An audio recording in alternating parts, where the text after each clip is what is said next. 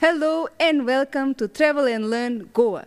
My name is Nalini Elvino de Souza. Travel and Learn is a podcast for travelers and language lovers.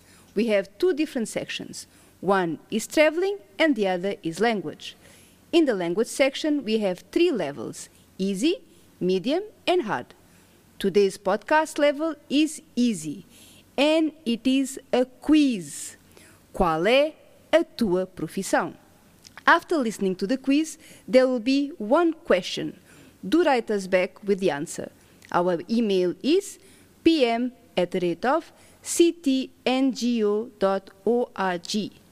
For this quiz, I invited 2 friends, Marina Nédio from Portugal and Pedro Pombo, also from Portugal, but right now in Goa.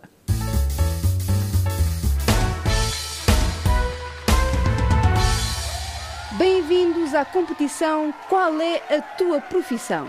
A concorrente de hoje chama-se Marina e é de Aveiro. Boa tarde, Marina. Boa tarde, Nalini. A Marina vai tentar saber qual é a profissão do Pedro. Boa tarde, Pedro. Boa tarde. A Marina pode fazer 10 perguntas ao Pedro e tem 2 minutos para o fazer. O Pedro só pode responder com sim ou não. Combinado? Marina e Pedro, estão prontos? Sim. Sim. Então, vamos lá. O tempo começa agora. Trabalha no restaurante? Não. Trabalha à noite? Sim, às vezes. Trabalha sozinho? Não. Ganha bem? Sim. Trabalha num escritório? Não.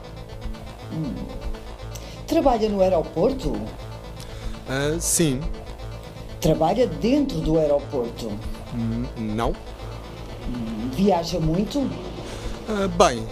Sim, muito. Então, gosta de conhecer novos lugares? Sim, gosto muito. Marina só pode fazer mais uma pergunta. Paga as suas viagens? Não. Bem, chegou o momento da verdade. Marina, qual é a profissão do Pedro? É comissário de bordo? Não sou. Eu acho que o Pedro é...